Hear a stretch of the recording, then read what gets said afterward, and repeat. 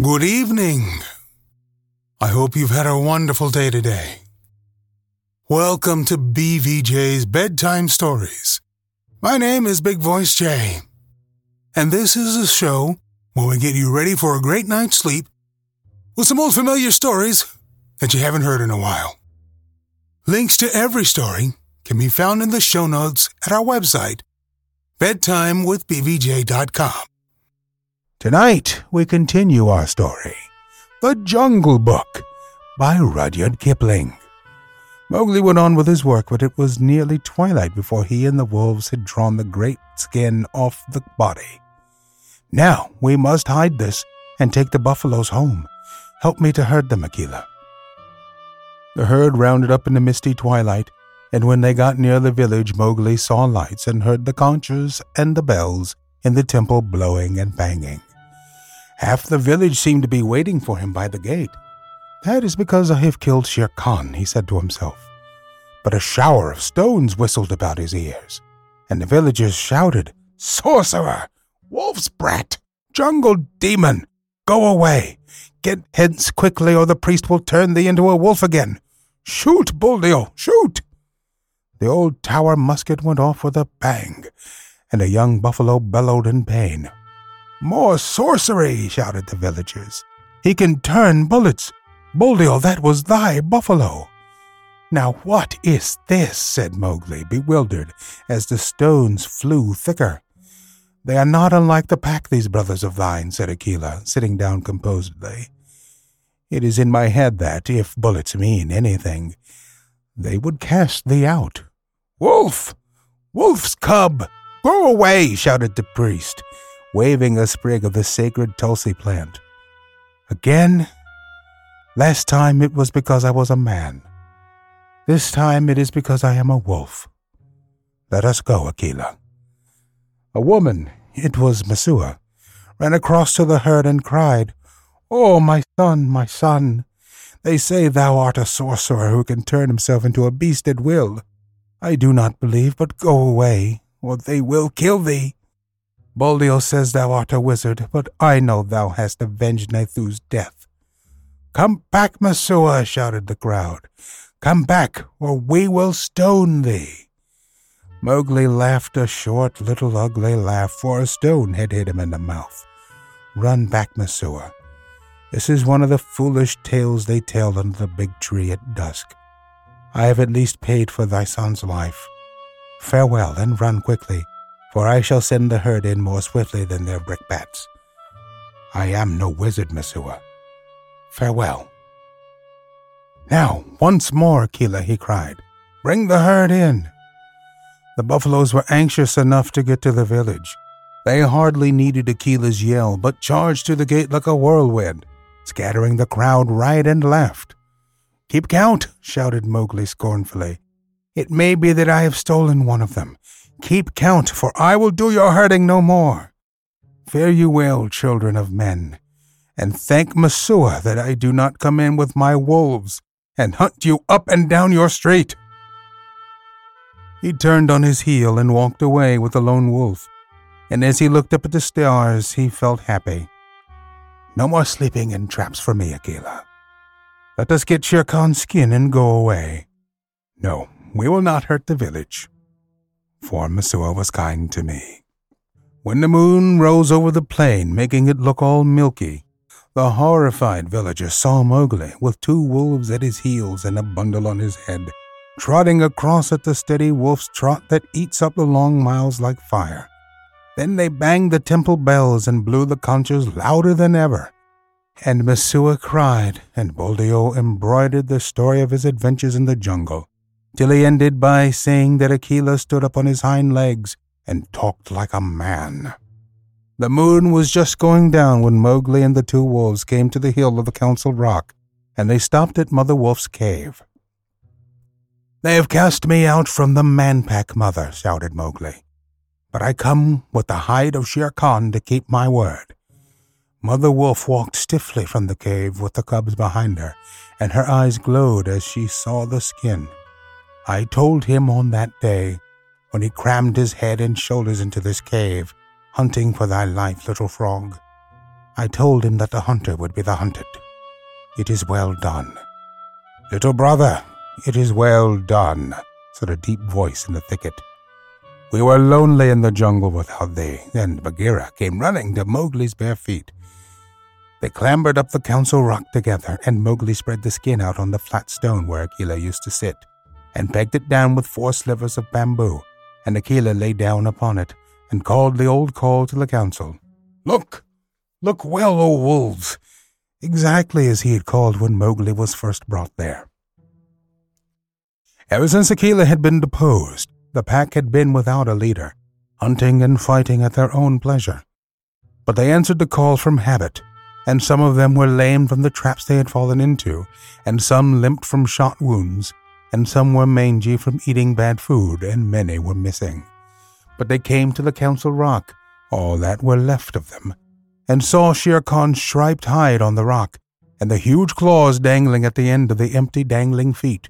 It was then that Mowgli made up a song that came up into his throat all by itself, and he shouted it aloud, leaping up and down on the rattling skin, and beating time with his heels till he had no more breath left, while Gray Brother and Akela howled between the verses.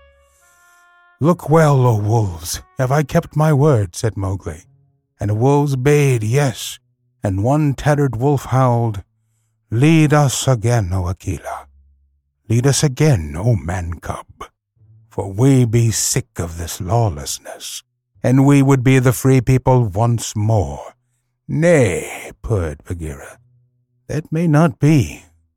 When ye are full fed, the madness may come upon you again. Not for nothing are ye called the free people. Ye fought for freedom, and it is yours. Eat it, O wolves. Man-pack and wolf-pack have cast me out, said Mowgli. Now I will hunt alone in the jungle.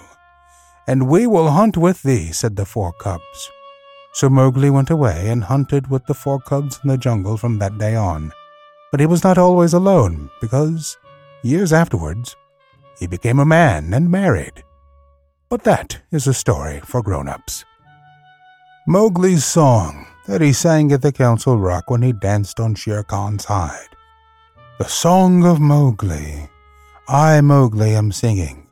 Let the jungle listen to the things I have done. Shere Khan said he would kill. At the gates in the twilight he would kill Mowgli the frog. He ate and he drank. Drink deep, Shere Khan, for when wilt thou drink again? Sleep and dream of the kill. I am alone on the grazing grounds. Gray Brother, come to me. Come to me, lone wolf, for there is a big game afoot. Bring up the great bull buffaloes, the blue-skinned herd bulls with the angry eyes. Drive them to and fro as I order. Sleepest thou still, Shere Khan? Wake, oh wake! Here come I, and the bulls are behind. Rama, the king of the buffaloes, stamped with his foot. Waters of the Waingunga, whither went Shere Khan? He is not Ikki to dig holes, nor Mao, the peacock, that he should fly.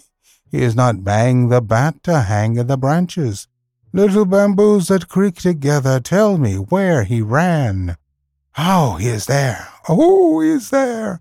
Under the feet of Rama lies the lame one. Up, Shere Khan. Up and kill. Here is meat. Break the necks of the bulls. Hush, he is asleep. We will not wake him, for his strength is very great. The kites have come down to see it. The black ants have come to see it.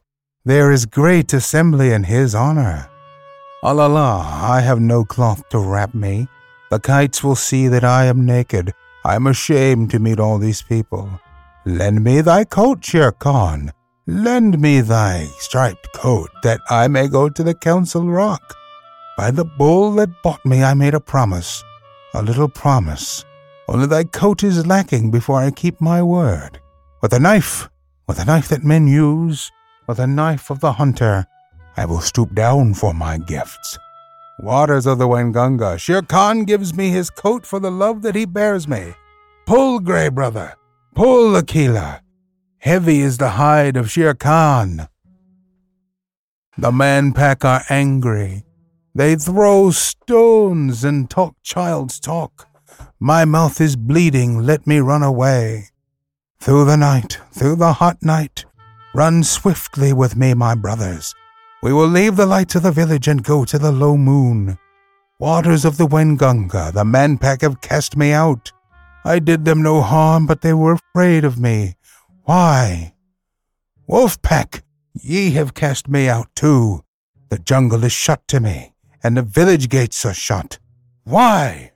As Mang flies between the beasts and birds, so fly I between the village and the jungle.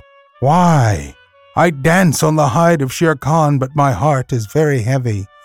My mouth is cut and wounded with the stones from the village, but my heart is very light, because I have come back to the jungle. Why? These two things fight together in me, as the snakes fight in the spring. The water comes out of my eyes, yet I laugh while it falls. Why? I am two Mowglis, but the hide of Shere Khan is under my feet. All the jungle knows that I have killed Shere Khan. Look well, O wolves. Aha! My heart is heavy with the things that I do not understand. The White Seal.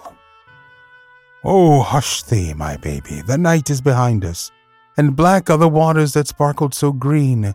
The moon o'er the combers looks downward to find us, at rest in the hollows that rustle between. Where billow meets billow, then soft be thy pillow. O weary wee flipperling, curl at thy ease. The storm shall not wake thee, nor shark overtake thee, asleep in the arms of the slow-swinging seas. Seal Lullaby. All these things happened several years ago at a place called Novastoshnah, or Northeast Point, on the island of St. Paul, away in the Bering Sea. Limmershin, the winter wren, told me the tale when he was blown onto the rigging of a steamer going to Japan, and I took him down into my cabin and warmed and fed him for a couple of days, till he was fit to fly back to St. Paul's again. Limmershin is a very quaint little bird, but he knows how to tell the truth.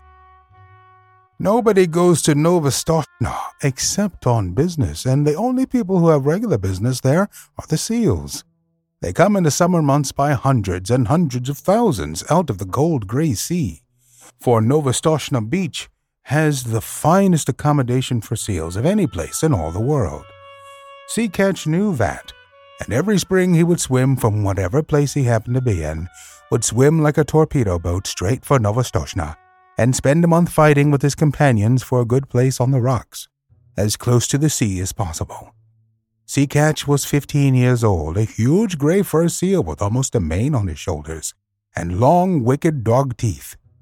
When he heaved himself up on his front flippers, he stood more than 4 feet clear of the ground, and his weight, if anyone had been bold enough to weigh him, was nearly 700 pounds.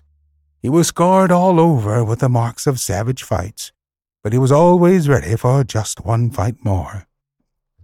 He would put his head on one side as though he were afraid to look his enemy in the face. Then he would shoot it out like lightning, and when the big teeth were firmly fixed on the other seal's neck, the other seal might get away if he could, but Sea Catch would not help him. Yet Sea Catch never chased a beaten seal, for that was against the rules of the beat. He only wanted room by the sea for his nursery. But as there were 40 or 50,000 other seals hunting for the same thing each spring, the whistling, bellowing, roaring, and blowing on the beach was something frightful.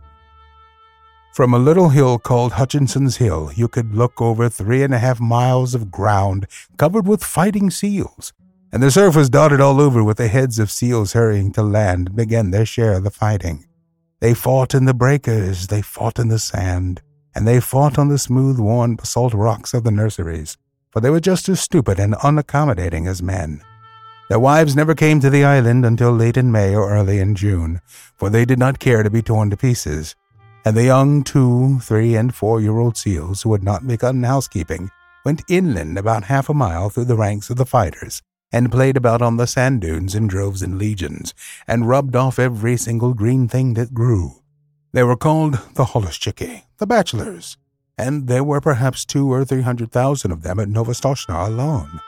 Sea Catch had just finished his 45th fight one spring, when Matka, his soft, sleek, gentle-eyed wife, came up out of the sea, and he caught her by the scruff of the neck and dumped her down on his reservation, saying gruffly, "Late as usual. Where have you been?" It was not the fashion for Sea Catch to eat anything during the 4 months he stayed on the beaches, and so his temper was generally bad. Matka knew better than to answer back. She looked round and cooed. "How thoughtful of you. You've taken the old place again." "I should think I had," said Sea Catch. "Look at me." He was scratched and bleeding in 20 places. One eye was almost out, and his sides were torn to ribbons. "Oh, you men, Matka said, fanning herself with her hind flipper. "Why can't you be sensible and settle your places quietly? You look as though you had been fighting with a killer whale."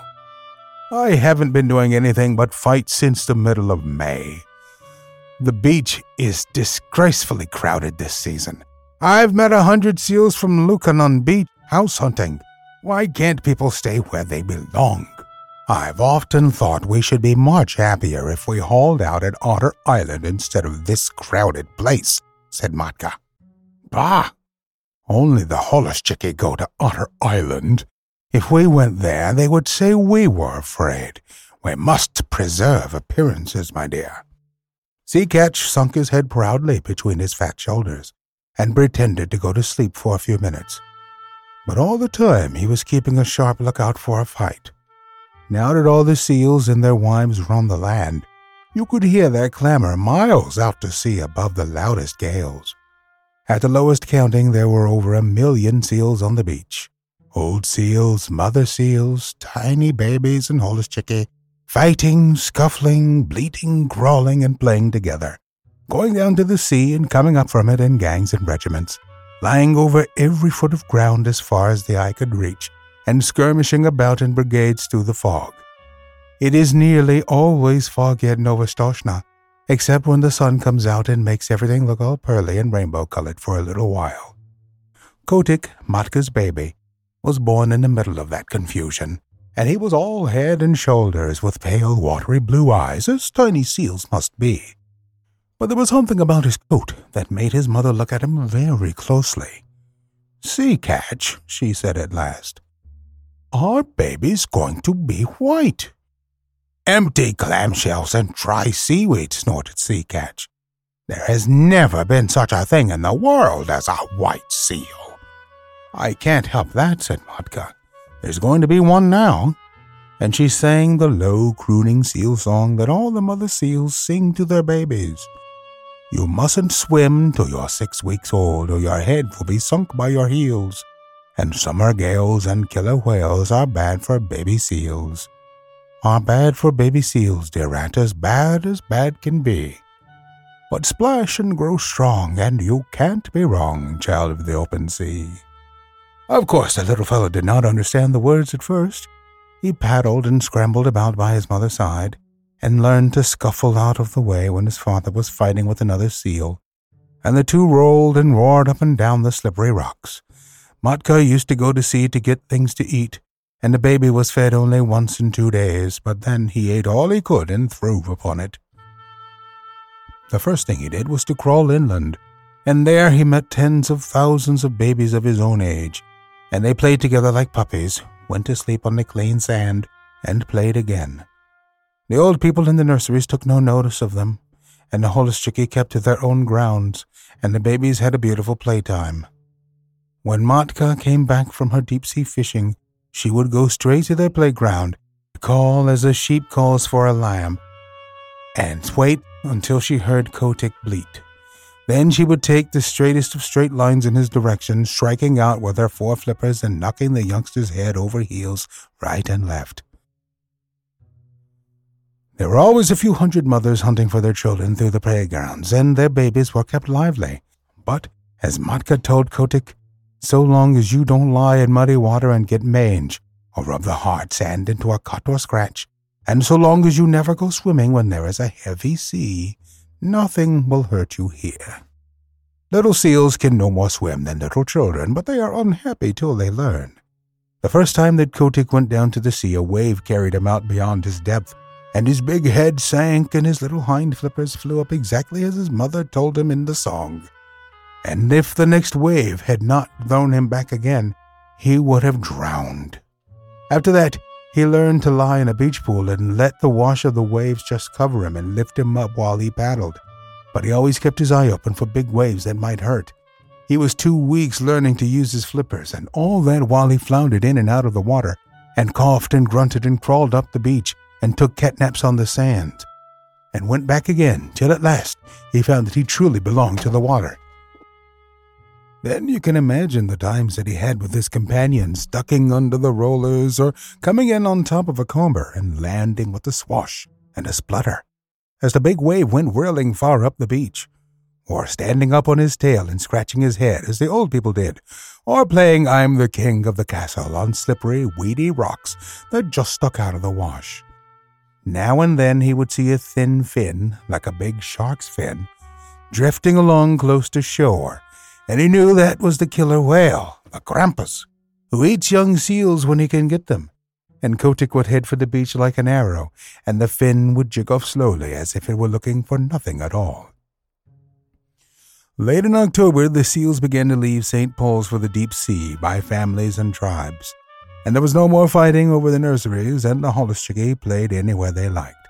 Next year, said Matka to Kotick, you will be a Holluschickie, but this year you must learn how to catch fish. They set out together across the Pacific, and Matka showed Kotick how to sleep on his back with his flippers tucked down by his side and his little nose just out of the water. No cradle is so comfortable as the long rocking swell of the Pacific.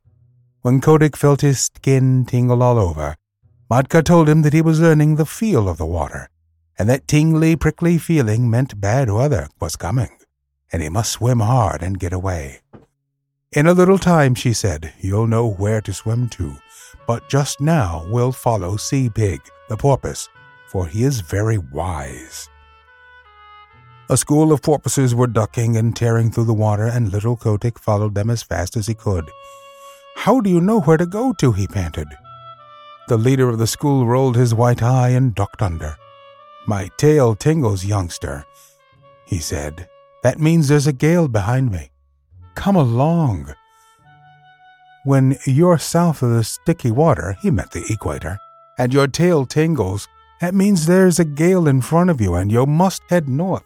Come along. The water feels bad here. This was one of very many things that Kotick learned, and he was always learning.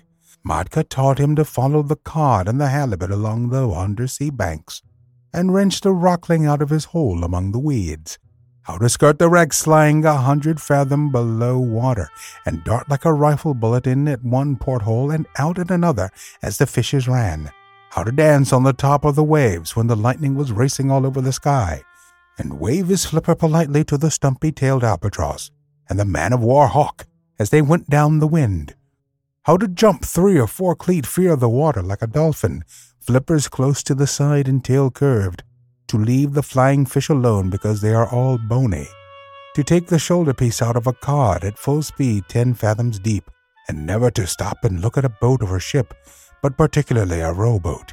At the end of 6 months, what Kotick did not know about deep-sea fishing was not worth the knowing. And all that time he never set flipper on dry ground.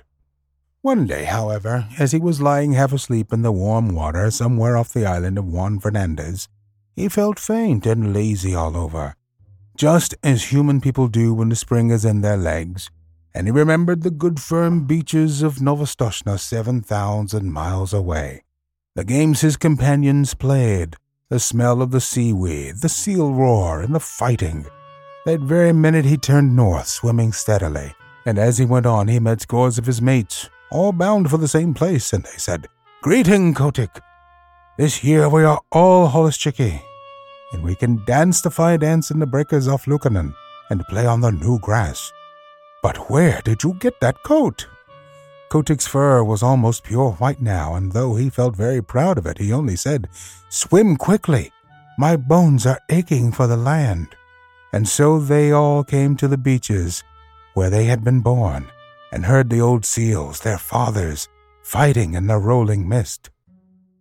That night Kotick danced a fire dance with the yearling seals. The sea is full of fire on summer nights, all the way down from Novastoshnah to Lukannon, and each seal leaves a wake like burning oil behind him, and a flaming flash when he jumps, and the waves break in great phosphorescent streaks and swirls. Then they went inland to the Holishchiki grounds and rolled up and down in the new wild wheat, and told stories of what they had done while they had been at sea. They talked about the Pacific as boys would talk about a wood that they had been nutting in. And if anyone had understood them, he could have gone away and made such a chart of that ocean as never was. The 3- and 4-year-old Holishchiki romped down from Hutchinson's Hill crying, "Out of the way, youngsters! The sea is deep and you don't know all that's in it yet. Wait till you've rounded the Horn. Hi, you yearling, where did you get that white coat?" "I didn't get it," said Kotick. "It grew."